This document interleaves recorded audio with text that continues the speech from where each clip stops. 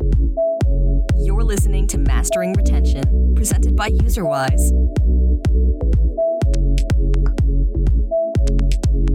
Hi, everyone. Welcome to today's episode of the Mastering Retention podcast. I'm Tom Hammond, co-founder of UserWise, and today I'm really delighted to be with Rena McKeith, who actually is the first artist that we've had on the podcast today. So we're going to be delving into the wonderful world of art and, everything that a product person should be aware of that's kind of going on behind the scenes as you're creating those great features and things. So Rena, welcome. Would you like to just kind of take us through a little bit of your background and, what's your story? How'd you get into games? Sure. Well, thanks very much for inviting me on. And it's a real pleasure to be here representing art and hopefully the first of many artists you'll have on your podcast. Exactly. Yeah. I had a pretty direct route into games. I was a huge gamer ever since I was a kid.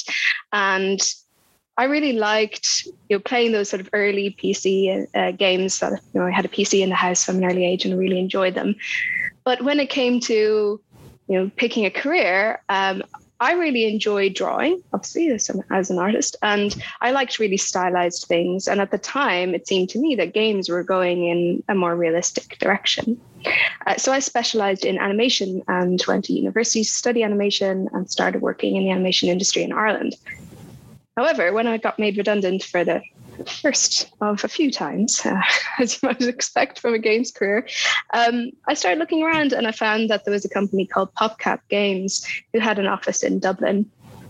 And I really opened my eyes to the opportunities that there were in games beyond the sort of AAA games industry that I consumed as a gamer, but hadn't really seen any games that looked like the kind of art that I like to draw.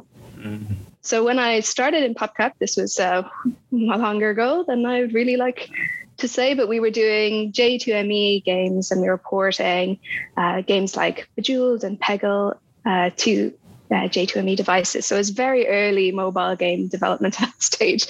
I like to say to the young artists these days, oh, you don't understand. Back in my day, we didn't have transparencies in our PNGs, that sort of when we were trying to squeeze a game onto such a small device and such a small screen. Yeah. But it was a real trial by fire and kind of getting into the mobile games industry.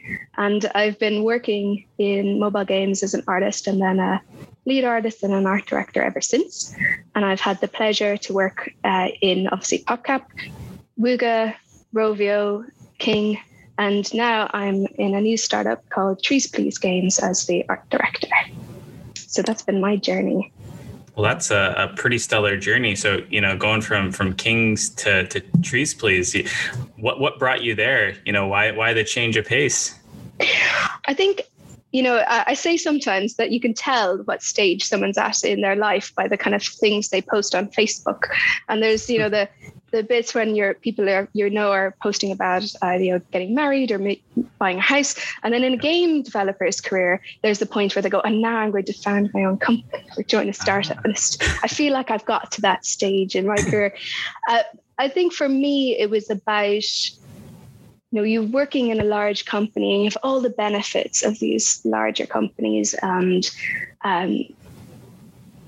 you learn so much. And I was really glad of my years in Rovio and King and Wooga, but there came to a point where I felt that you're limited by the hierarchy. You get in the larger the company is, the further away from either the product you are or the decision making. And that's a natural sacrifice you make by being in one of those big companies. But there comes a point where you really, for me in particular, as an art director, it's very difficult to say goodbye to the product. That's what I'm there for. I want to make games.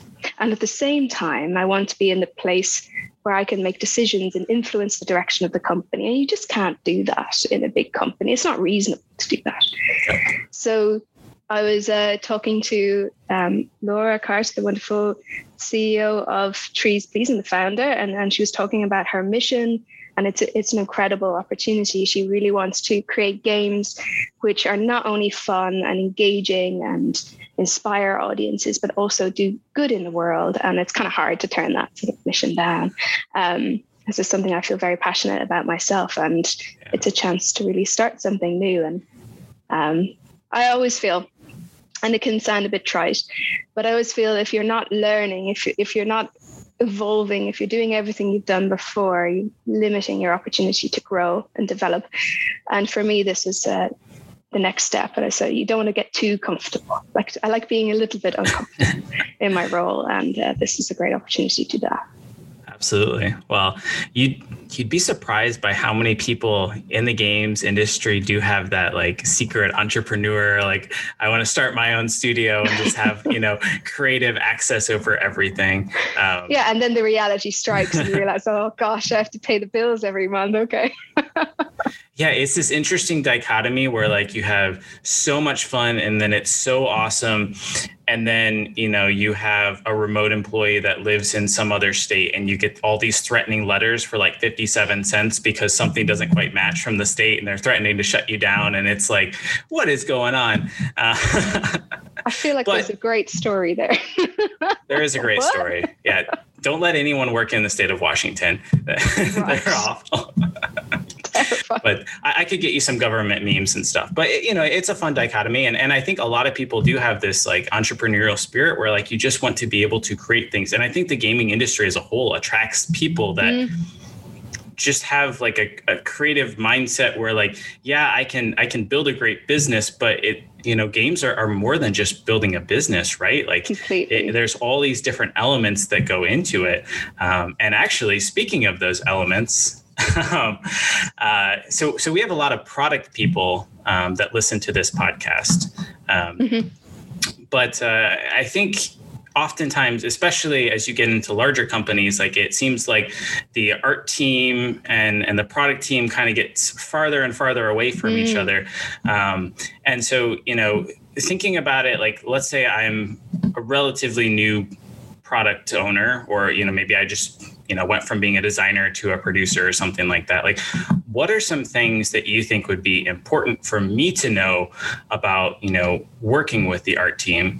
And I'll save my question after that. So yeah, what do you think I should, what do you think I should know?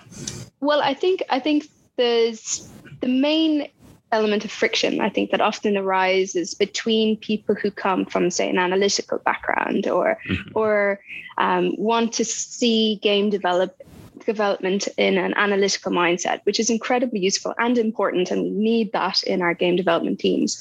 And then we have people who in general are coming from a creative background, be it game design or art.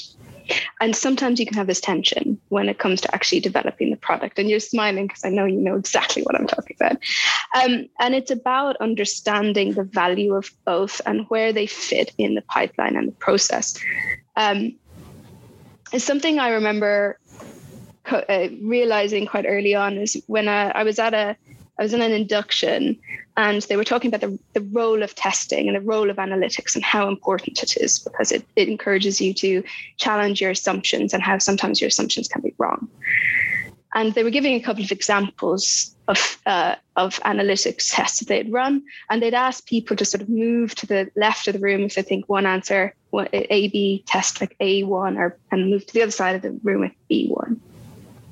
And what they found, and then they sort of use that to explain the role of analytics and in product development and feature design.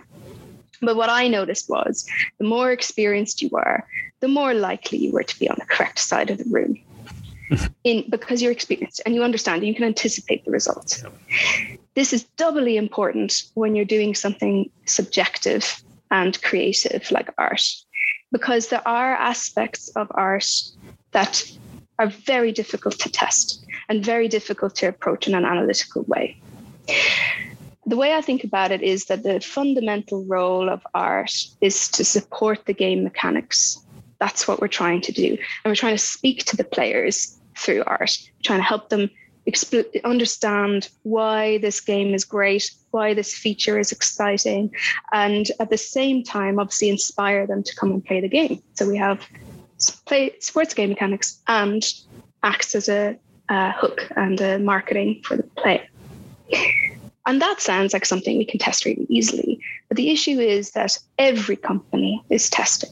And if every company tests the thing in the same way, you tend to get the same results, which means that instead of inspiring your players to this great, exciting new art that you're creating for the game, what you're actually doing is what I like to call blandification, which sort of takes your idea and blands it right down to a very sort of mean, right? Because the art, whether this be for a feature or a character or a game, has to have a combination of sort of familiarity, which is comfortable. This is if you're doing mass markets. We can talk about audience fit later, but let's assume for a moment we're looking at mass market, broad spectrum games, which is normally what I work in. Yep. So you're trying to have something that's comfortably familiar. Everyone can go, oh, I understand. But also is inspiringly original, something that goes, ooh, that looks cool.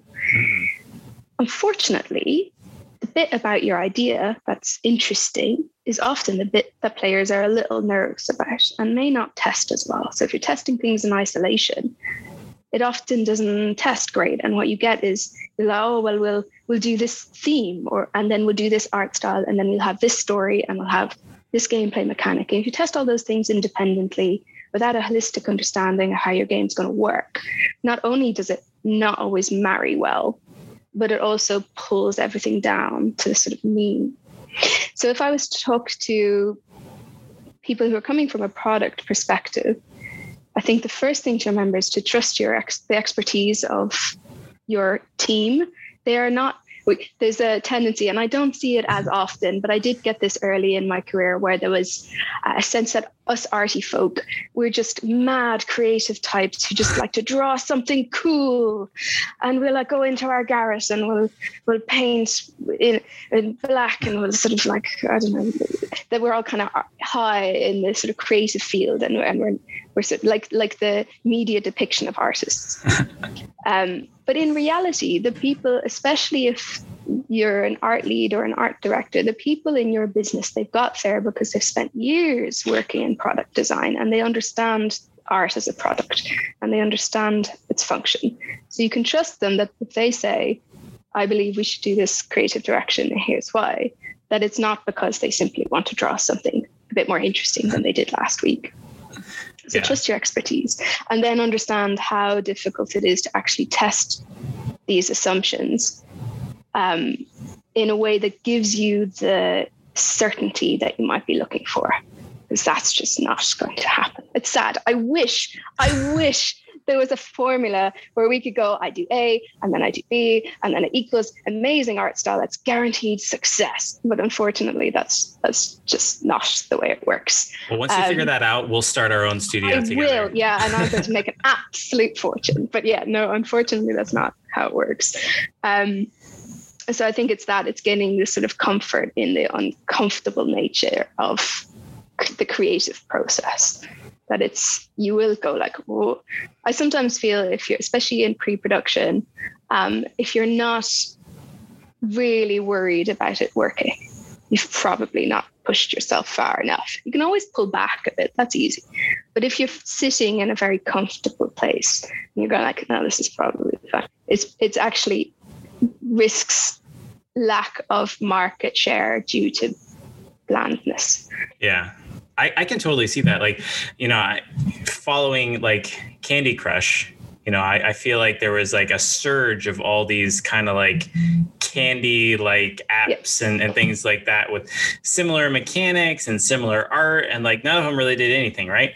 But exactly. I think had they tested that with the audience and been like, do you like how this looks like?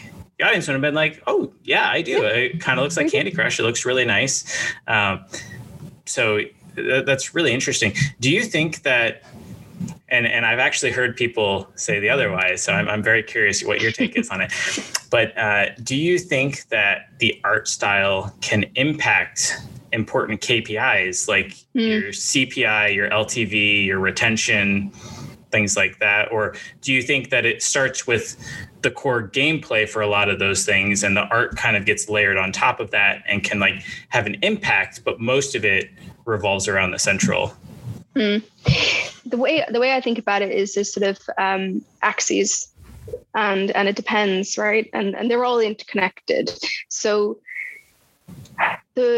I always think of kind of gameplay on one axis, and then theme or the central story of your world on another, and then art style is on the Z. So we've kind of got these like axes. And then I like to think about it in terms of familiarity and originality. So if your gameplay is particularly distinct and original and maybe unusual, no one's ever played a game quite like that before, in order to kind of make it a bit more mass market and approachable, you may want to pull your theme and your art style into a place which is a bit more familiar, because then people can grok from like looking at a piece of art, which is what our marketing is. I mean, the videos help a lot nowadays, but for a long time, it's just single images. Your app store is supposed to try and help the player understand the entirety of your game experience and make them download it. So if your gameplay is particularly unusual, you may want to help ease them in with a broader, more familiar art style. On the other hand, if your gameplay is pretty familiar and maybe is marginally different to products that are already out there, but you're going to need one of the other two to make your game feel distinct and have a USP of its own. And your IP needs a USP. So you'll see this happen a lot. It's really easy to see this in animated film. I always like, this is a good example. If you look at Pixar, they tell stories about silent robots falling in love, and they can do that because the art style is familiar enough that they'll capture a broad audience. Mm-hmm. On the other hand, something like Spider-Verse is telling a very familiar story about Spider-Man, but they do it in a way that's visually distinct, and that makes their audience broader. However, that being said, you can only ever push these things so far, and like your game has to be good. And what can often happen, and this is mistakes I've seen in companies in the past, where like you test these things independently, and this is what I was talking about, testing independently. And then what you can do is create a marketable piece of artwork that tests really well for CPI. You get great click-throughs, huge audience. And then when they get into the product, there's an inherent dissonance between the experience you've sold through your artwork and the game that they've downloaded. And that's where often you get really low early day retention, because you've managed to convince loads of people to come to your game, but then it hasn't lived up to it. So when I think about crafting an art style for a product, it's about how do we create an art style that inherently supports the game mechanics, and a theme that resonates with that core mechanics, that feels natural and inspires you in some way, and then package that in a way that people enjoy and fits for the audience that we have in mind. But it's very difficult to test your way to that, because that's inherently about the game design. Yeah. And I always think if you can swap out your theme and just plonk another one, then it's probably not integrated well into your game mechanics. It's probably not inspiring your game designer. It's probably not explaining an underlying metaphor of what your game's about. I remember when I was in PopCap, they had this great talk about how they came up with the theme for Plants vs. Zombies. And I love that IP because it's so weird in the abstract. Like if you didn't play it and you try, and this is kind of what I meant earlier about how some of these things can't test well. It's very difficult to pitch without seeing the game, how a game about zombies attacking your house and you plant plants in the way will achieve mass market success. It sounds mad. Crazy, right? Crazy. But of course, the team had this prototype that felt really good, where they wanted to create a different kind of tower defense, where the towers were kind of fixed in place and had this sort of lane structure. And they wanted a mechanic that the creatures that attack those stationary objects to be quite slow moving. And that's where they're like, well, what's rooted in place? Quite literally, well, plants are rooted in place. You can't dig them up and move them around super easily. So we'll have plants. What moves slowly but has an inherent threat to it? Zombies, right? So it's not arbitrary. It seems mad, but it's not arbitrary. It supports the underlying mechanics and what was special about what they were trying to do with that. And then they wanted to, and then you kind of look at the tone of it. How do you want your game to feel when people play it? Is it like exciting and intense and loud, or is it calm and relaxing and serene? Is it, what is it supposed to feel like when you're playing it? Well, the art style of that theme should represent that experience for the most part. Obviously, you'll have dips and valleys, but in general, if you want your game to feel relaxing, it's going to look different than a game that feels intense. So to say that we can just change it up and swap it out, to me, feels like we haven't done the hard work of like figuring out what it is we're making and making sure the art supports that. Of course, that's not to say that there aren't multiple different ways of achieving the same thing. And when you do that, then yes, probably it's not going to make a huge difference. And when you start testing things, especially when you're like doing click-throughs, right? It's like you're going to get very similar results if the artwork is of a reasonable quality. And often it's quality that starts really changing up those click-throughs. The bad quality art clicks not so great. Good quality art clicks a lot better. And it's kind of this. I remember once saying, and this was, we were talking about testing. I was trying to convince someone not to test for some themes because I was saying, look, these themes have a large audience. They just do. Like, there's nothing weird about it. It's very relatable. We were talking really broadly about testing something with a fantasy setting or testing something with real world setting. It's like, well, in this generic test, you're not going to get the results you want. It's like asking people, do you like cats or do you like dogs? Lots of people are going to like cats. Lots of people are going to like dogs. There's a reasonable audience for either of those things. Mm-hmm. And you don't have to spend the money and the time testing that. If you think cats are a good fit for your mobile game, go for it. Lots of people will play a game about cats or whatever. And I think that's the truth, because a lot of teams I've worked with, they're not looking to create something actually unique. And therefore, most of the tests they run is just not necessary. You could do the whole art production without running any of those tests, and then focus all your budget on perfecting the thing that you've created and testing variants of the thing you've created, rather than try and figure out, do casual match 3 players, aged 30 to 50 prefer a game about cats or prefer a game about dogs? Yeah. You can, if you got the money, go for it, but you're going to slow down your production and you're probably not going to get a clear result. It's going to be like 0.2% of the difference if you're lucky. So I think that's where those conversations about your art doesn't really matter. It's like, I'll tell you it matters if you were doing something different enough. But most people aren't doing things which are different enough to really get that sort of result. Interesting. Okay, so I've got several questions, but before I get to that, let's say, Rena, you and I and maybe a couple other folks decide we're going to start our own studio today. Mm-hmm. We want to create mass market games that, can be played by millions. We're also going to save the world, something to get you on board. Yeah, exactly. Where should we start? What is the first piece of it? Do you believe in the mindset of audience-driven development? And if you don't know what that is, I can kind of take you through it. But, what is, in your opinion, the right way? And obviously there's no perfect answer, but what gives us the biggest chance of having a successful, game? Oh, that's so tricky. Because I've seen it work multiple different ways, right? They always say, it has to start with a good idea, right? But there's millions of good ideas in the world. Like there's so many good ideas. That's not the hard bit. I think coming up with a good idea, it's execution that's challenging. I think the first thing any startup should do is decide who they want to be. Who do you want to be?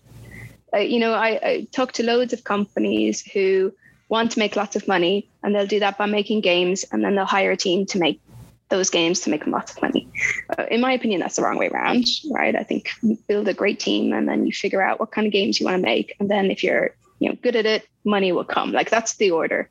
That makes sense to me. So I think that, let's say we get together and we're a great team, of course, and we're trying to figure out, of course, what is it we want to say with our games? What do we want to achieve? Who do we want to be? What sorts of experiences do we want to create? Because that helps narrow the focus right down. Like, yeah, for instance, do we want to make big mass market games? Okay, yeah, we've made that decision. But it's equally valid to say, no, I want to make independent games, or I want to make games that say something and it's more about the message than it is about the like big dollars or whatever. Or you might say, oh, I want to make niche games that make plenty of money because we're going to specifically target a very narrow audience. And then I think when it comes to the actual idea of what it is you're going to make, I've seen, I'm an artist. I start with, generally speaking, with the theme and the world. It's just how I design. I use the word design loosely because I'm not a game designer. Even though I enjoy it, I'm definitely not my craft. And I would be the one who's like, I've got this pitch. It's going to be like this. And, it's like, oh, it's going to be like a game. I'm just looking around about planting plants, or it's a game about stacking a bookshelf and making it look really beautiful. And that's the game or whatever. And I'll come up. That's usually how I start. And the game mechanics for me come from identifying an interesting theme and an interesting world to explore. On the other hand, you can come up with a game mechanic first and then start exploring how that's fun and what that could mean and what the theme could be that supports that. Either work. It's about, I think, the first stage, and this is, for me, the first thing is to leave your testing outside for a bit. That's my opinion. It's like to kind of give yourself some space to make creative decisions. But you can still start that creative brainstorming with the audience that you're thinking about. And I think that's where you're coming from. Like I could say, I want to come up with a cool game that resonates with people who, I don't know, let me see, really like Marvel films, for instance. It's like, what would that need to be like? What sort of, can I extrapolate out from the experience of Marvel films or Marvel TV shows to understand what that audience gets from that experience, and then what they would need in a game? What would they need from the mechanics? What would they need from the art style? And that's also a completely reasonable way of doing it. It just really depends on where you as a creative team get your inspiration. What's important is doing the hard work. Finding the starting point, I think. You're just going to have to move that work to somewhere else. So for instance, if you start with the idea, like an auteur, you've kind of come up with a cool idea for a game, you're going to have to do all that hard work of understanding, what is this game? Who is it for? What could the audience be? What do they want? All that has to be done. If you do that at the start, then you have to do all the other bit. What game do they want? What does that mean? What's the art style? Like, it's just, you're just sort of moving those pieces kind of around. Both pieces have to be done. That's the way I see it anyway. Yeah. So, let's pretend for a second. I think that there is an underserved population of, let's say, Candy Crush players, because there's a lot of Match 3 players. For sure. Is it a good approach for me to go out and interview, let's say 1,000 or 10,000 of them, whatever it is, and just ask a lot of questions, understand what do you enjoy out of playing games? Why do you like to play them? And, maybe identify a few different themes. Maybe there's a group of them that I really enjoy Candy Crush, but I just hate that I'm always losing all the time. And I just wish that I could have a more relaxing gameplay. Maybe somebody else has, some other things in there, but let's focus on that group for a second. Yep. So, could we say, okay, can we make a more relaxing Match 3 experience where we get rid of this concept of lives, and we get rid of this concept of moves or limited moves or something like that, so it's basically impossible for you to lose a match, and it becomes more of a skill-based challenge or something can you beat this level in 20 turns instead of the 30 turns it took you last time? It's probably a terrible idea, but let's say for example that we make it more relaxing and I can just play the game as I will. Would that be a good base that I could build upon? And where would we take the art style from there? Yeah, I think that sort of work I find really interesting. This is kind of what I mean about that's inspiring, that creates a problem to solve, right? And I find that stuff really engaging and interesting. So I think the important bit is to understand, are those people still wrapped up in candy? How willing were they actually to leave? Like if you serve, that can be, but this is more of a business decision. That's where your product heads come in, because you're trying to just strategize. So is there big enough market really in this segment? I love doing player interviews. I think especially I'm a big favor of qualitative data rather than quant. I feel like that's an arty thing. I like to understand, why did they do that thing? Well, do you consider a survey to be qualitative, like even with like multiple choice questions? Yeah, because some people are like, that's quantitative. So yeah, it's a scale, right? If you've asked 1,000 people, but for me, it's about understanding the motivations and psychology. That's why we're designers. Like, we're creative people because we're trying to speak to people through the products we make. So you have to kind of be interested in people, I think. When it comes to like, you find an underserved audience, I think it's about then, you try and understand what it is they're missing and why, and can you answer that need? And sometimes there's unsolvable design problems because maybe that audience, what they really want is a paid game that gives them that experience, but they're not going to pay for it. So the question comes then, okay, without these, without risk aversion and with their loss aversion and without certain things, it could be challenging to monetize. Again, that's a product decision you have to figure out. I feel like creating the game experience for them, that's the easy bit in that sort of circumstance, because we can come up with a really, relaxing and beautiful experience that's super chill and has no loss, and it's just about meditative. But you might have to completely rethink your approach to monetization, and maybe a subscription. Maybe you're getting to the point where you're almost like a product like Calm, where it's more about relaxation, and you might need a different kind of approach to your monetization. And I think that's interesting. And then when it comes to the art, what's great about having that sort of clarity of purpose is that's what I was saying about, we know what kind of game we want to make. We know they're looking for something relaxing. They're looking for something like a break from their busy, hectic day that they feel good doing.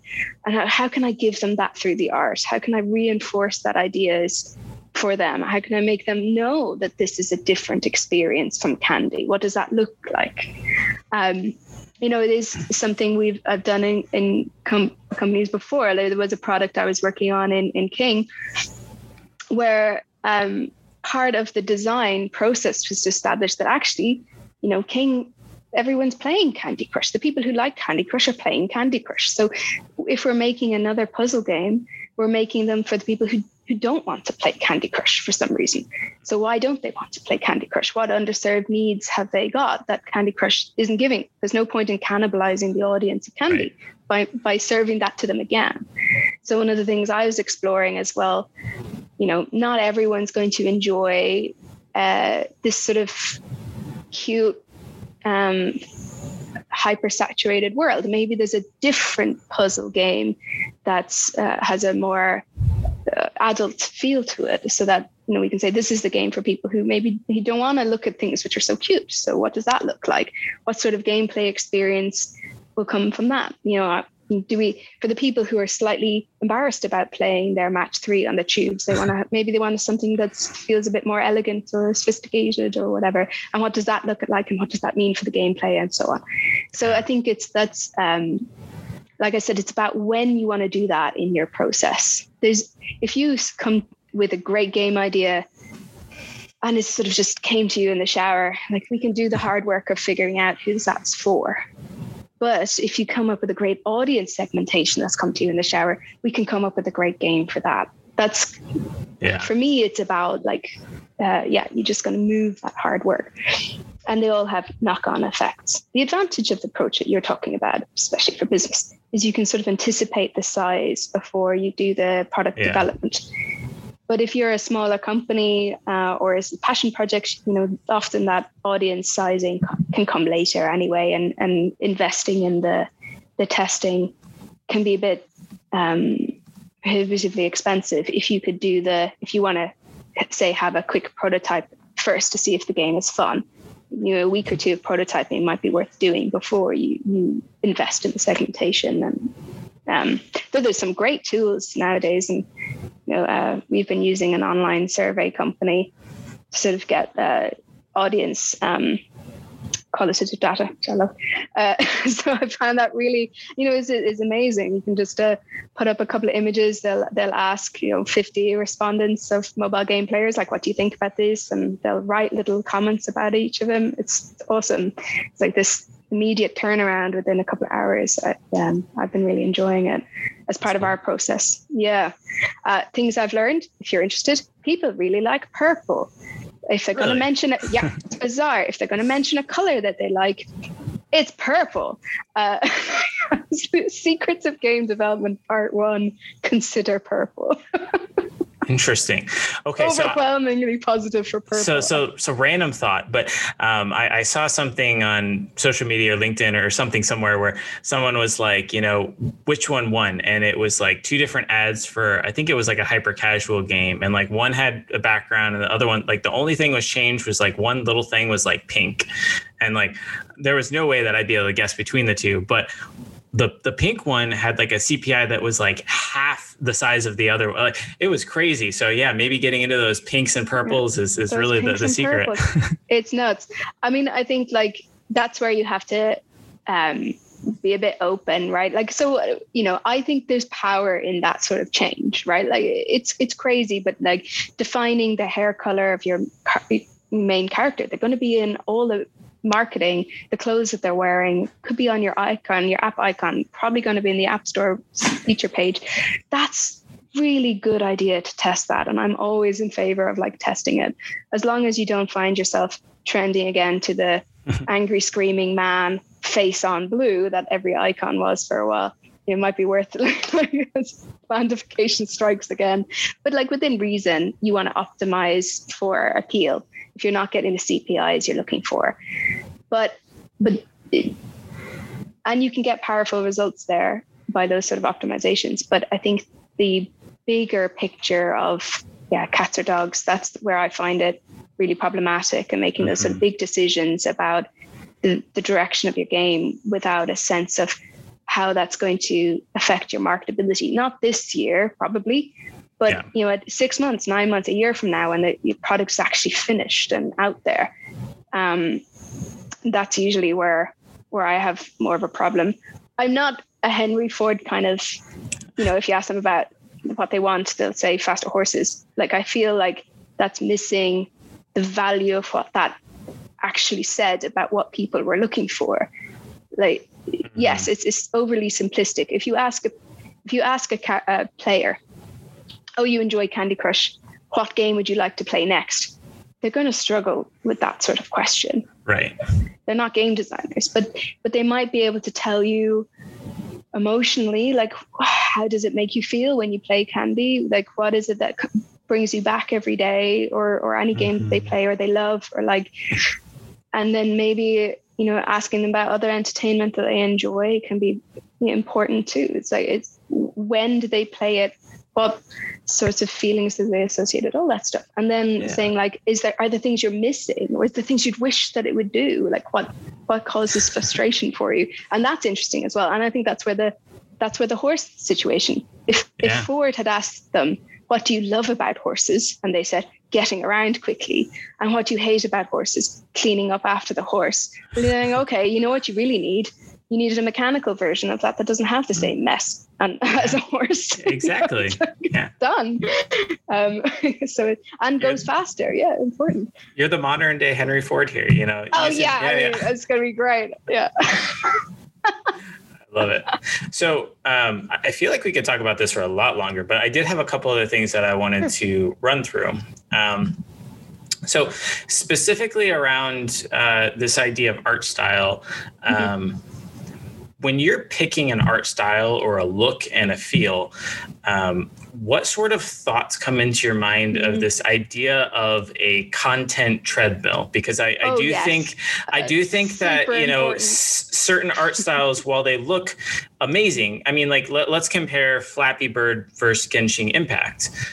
I would assume that, let's pretend Flappy Bird actually had live ops and was like, you know, still going today. But, you know, I would assume that it would be easier to make new content for Flappy Bird than it is to make, you know, something new for Genshin Impact, just because it's so much more detailed and rich and 3D and stuff like that. And I think, you know, as we're talking about this world of like free to play games as a service, et cetera, you know, running companies, running games, like it's an ongoing process. So, you know, what's your mindset in terms of like the complexity of the art? Because obviously you want to give them a theme that is approachable and I like it and I, you know, it's good, but it can't be too good. Otherwise, that's just going to slow down how fast we can actually create that content. Well, it gets even more tricky because there are art styles which are expensive but familiar, not just to you, but to the, say, like an outsourced partner, where they're very comfortable making that sort of artwork.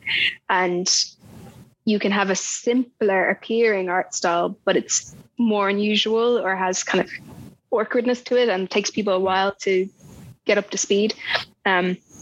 So for instance, I worked on a Futurama game, and Futurama's art style is obviously 2D, flat, hand drawn. And you'd think that would make it quick to produce. And yes, but there's like specific nuances to that style that if you don't get them right, it doesn't look like Futurama at all and looks wrong, and you have to get it redone. And in our case, the Rough Draft, who's the IP holder, they were really lovely actually to work with. It's not that, but they were obviously very protective of their art style, had to be right, understandably so. And for us, it was expensive if we got it wrong. So that's another thing you have to bear in mind. But I think the important thing for me is that you have to be able to create your content faster than your audience will consume it. If you're not creating your content faster than your audience will consume it, you are always at risk. And that includes if you have a buffer, because you don't actually have a buffer. Let's say you've created a buffer in your pre-production, but you don't have a buffer when you're actually creating it, because either you're creating it at the same pace that your audience is consuming it. Therefore, if one of your artists gets sick, you're eating into your buffer and you're never getting that back, which is insane to me. Or you're creating it slightly slower than your audience is consuming it. And that's just unreasonable. Like, it's not going to happen. So you have to assess it. Like, so it's very important for me, you know, you think about your company and the how much money it has, because usually that's the thing that's going to cause you the problem. You know, can you outsource this content effectively and at this pace required that you can do it marginally faster than your audience is going to consume it? So that's something you can 100% you need to take into account when you're creating your art style, and the content treadmill of your game. Like if an update requires, for instance, one new background, 3 new characters, and a bunch of, you know, alternates and consumables and bespoke pieces, because your events don't work without giving the players something new interesting. Thing. Then that's the core of your game, and it's a challenge you have. When I was working in King, I was working on a product called Candy Crush Friends. And it was really interesting because it was looking to explore a new, Candy Crush, but now with a character collection mechanic and costume mechanic for those characters that we would give out as part of live ops. And it had 3D characters in a 3D world and so on. So obviously that means that the art for Candy Crush Friends was more expensive to produce than the original Candy. And because the gameplay is designed around consumables and collectibles, or not consumables, collection, then as soon as the collection peters out, you fundamentally change the audience's understanding of what progress means. Because up until now, they've been progressing through collecting. And if you can't keep feeding that collection, you you would find you don't even have the same retention that the original Candy would have, where they never set up that precedence in the first place. Right. So that's a really interesting thing. Like, of course, you can make a stronger retention with these progression matrix of like kind of a strong collection, but without keeping on funneling that, then you have trouble. And so what I was doing, and this is kind of, again, conversations I would have with people, there's nothing, when you do 3D artwork, you can create quick iterations that feel very impactful, but are not as expensive as obviously the original 3D character. You can do new skins, you can do new animations, you can do all sorts of things. You can repurpose things very quickly and effectively, but only if you design your pipeline in that way. If every new character you do is bespoke, if every new environment you do is bespoke, it's going to be time consuming, and even more time consuming in 3D than if you'd just done it in 2D. But if you do it in 3D and you set it up in a way that I'm going to do like 15 color alternatives for this, then you're sharing the animation across all those things. You don't have to create endless sprite sheets. You know, it can be effective in another way, but you have to actually assess it and do it. Yeah, so you have to have like a planning day each week to, go through the spreadsheets and make sure you're doing the right thing. Yeah, exactly. Art directors have to budget. We have to do plans. It's hard, and sometimes it's challenging to do that sort of work early on. And you can find yourself, picking a direction based on early hypothesis of what your game's going to be about. And of course, through conceptual development and production, maybe your game is shifted, especially when you get into live ops, and then you're suddenly like, actually, I have to create lots of content around this, and the art style I created originally for this is now stretched to handle this. So thinking about live ops a little bit, I feel like a lot of it is like the time limited events or offers. So here's something that I've seen a lot of people kind of struggle with, and I'm curious if you have any recommendations on it. Let's keep it simple. And let's say I want to have a new time limited offer that's going to be like a bundle pack it's like an Easter offer that goes live with my Easter event. So as the art team, I say, okay, you need to make this offer. It's got to have these things here. But obviously, since we are doing mass market games, it's got to be localized too. So I've seen some game companies kind of do it this way, where they kind of put that onto the art team and they say, okay, just make me 60 different versions of this with the translated phrase. And I just like upload the PNG, and that's how I do it. I've seen other folks that, try to have the image and then will like append the text like programmatically on top of that, which sometimes works, sometimes is a disaster depending on how the translations and things work. Do you have any recommendations on like what is the right way to do localization along with the art creation? Because I think it kind of goes hand in hand, because you got to give them the right experience, and we can't just neglect players in Germany because the words are a little bit longer or something, right? Yeah. I mean, I think in general, I prefer to go for the do the image and then do the text strings, and then the text strings are fed in from usually a spreadsheet, and then it just choose the relevant language per build. I mean, this is lots of advantages, not just in terms of production, because obviously you only have to create one image and export it, but also in terms of package sizes, because obviously those, if you have to show all 60.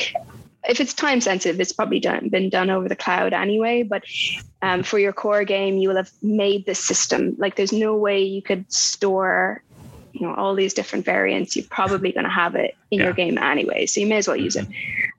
What I think is interesting about kind of what you're talking about is, and it's sort of related to localization, is actually what I think of as globalization.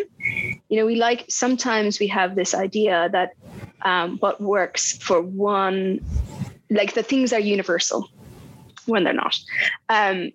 We're talking, I think you mentioned Easter, was it, or something like that? Yeah. Easter Bunny is not actually universal. It's specific and local. It's just that we think of it as universal because, we've grown up with that and we think, everyone knows what the Easter Bunny is. But in reality, that's not the case. It's all about the chocolate, really. It's about the chocolate, but it's obviously not everyone in the world is celebrating the same things at the same time. And we should think about our games in a much more global context and start exploring. And this is something we did in Candy Friends, where we started really looking at our game in a much more global context of, okay, like we look at the calendar upcoming and then see which events can we celebrate that are more global and specific, so to particular regions. And thinking about it in that way actually allows you to be, thinking, okay, well, maybe we are showing different images to different locations because it's more relevant to them.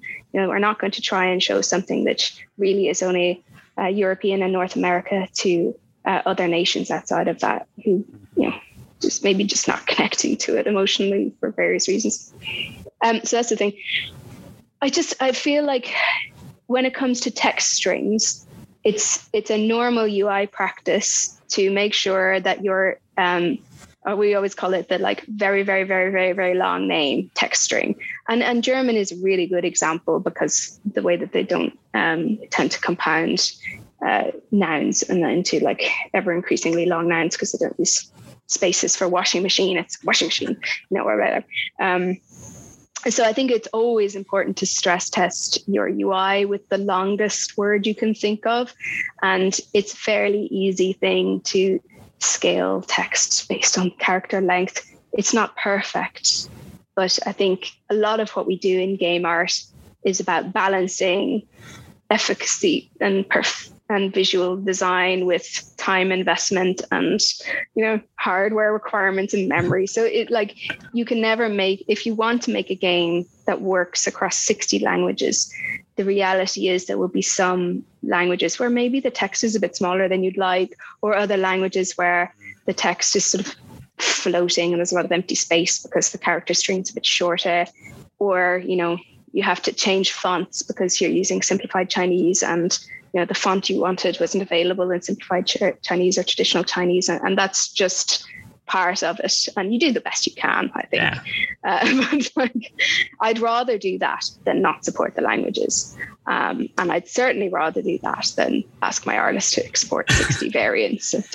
I was kind of floored when I heard that they're like, oh, yeah, we do this. I was like, what? I think anything that's manual and specific to one person is much more likely to have errors as well. So, a lot of what I'm trying to do in the art pipelining process is reduce error rates of that sort. And I think that, you can take a glance at a spreadsheet and notice that, say, Polish hasn't been filled in. And you can actually have scripts that will check that make sure that every language has each cell is complete. Whereas if you're asking an artist to manually input different text strings into their PSD and then export them out as images, even the best artist in the world is just prone to failure that one of those assets will accidentally be labeled Polish, but is actually exported as Czech or something. For instance, and I think that's just the nature of it. And I try and remove that sort of chance of error personally. Yeah. That's fantastic. I love that.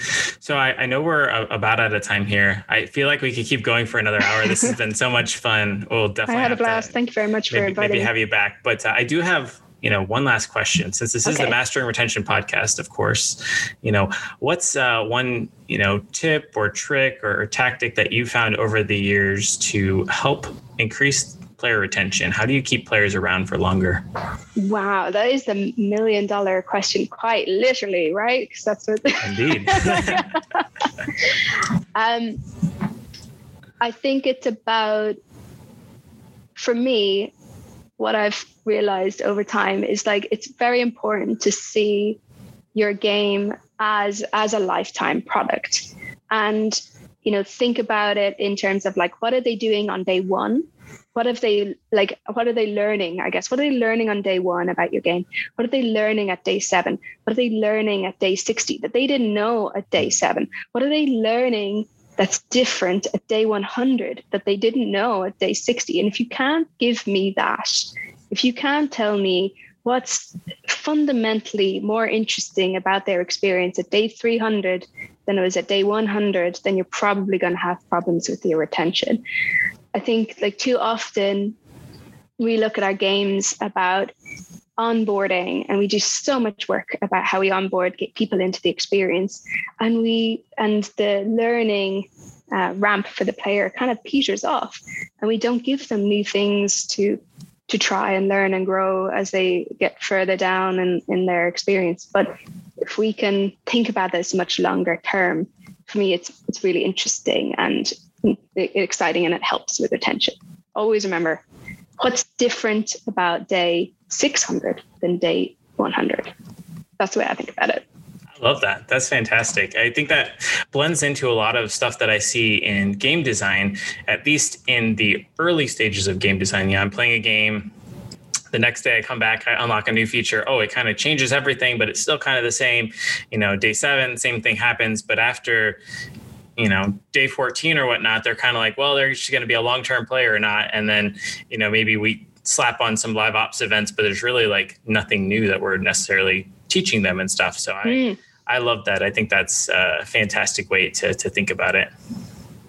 Oh, thank you very much. It was an absolute pleasure talking to you today. And I'm more than happy to come on again if you ever feel like chatting, shooting the breeze about art, all things art. Definitely. Well, thank you so much, Rena. I hope you have a great rest of your day, and we'll talk soon. You too. Bye. Bye.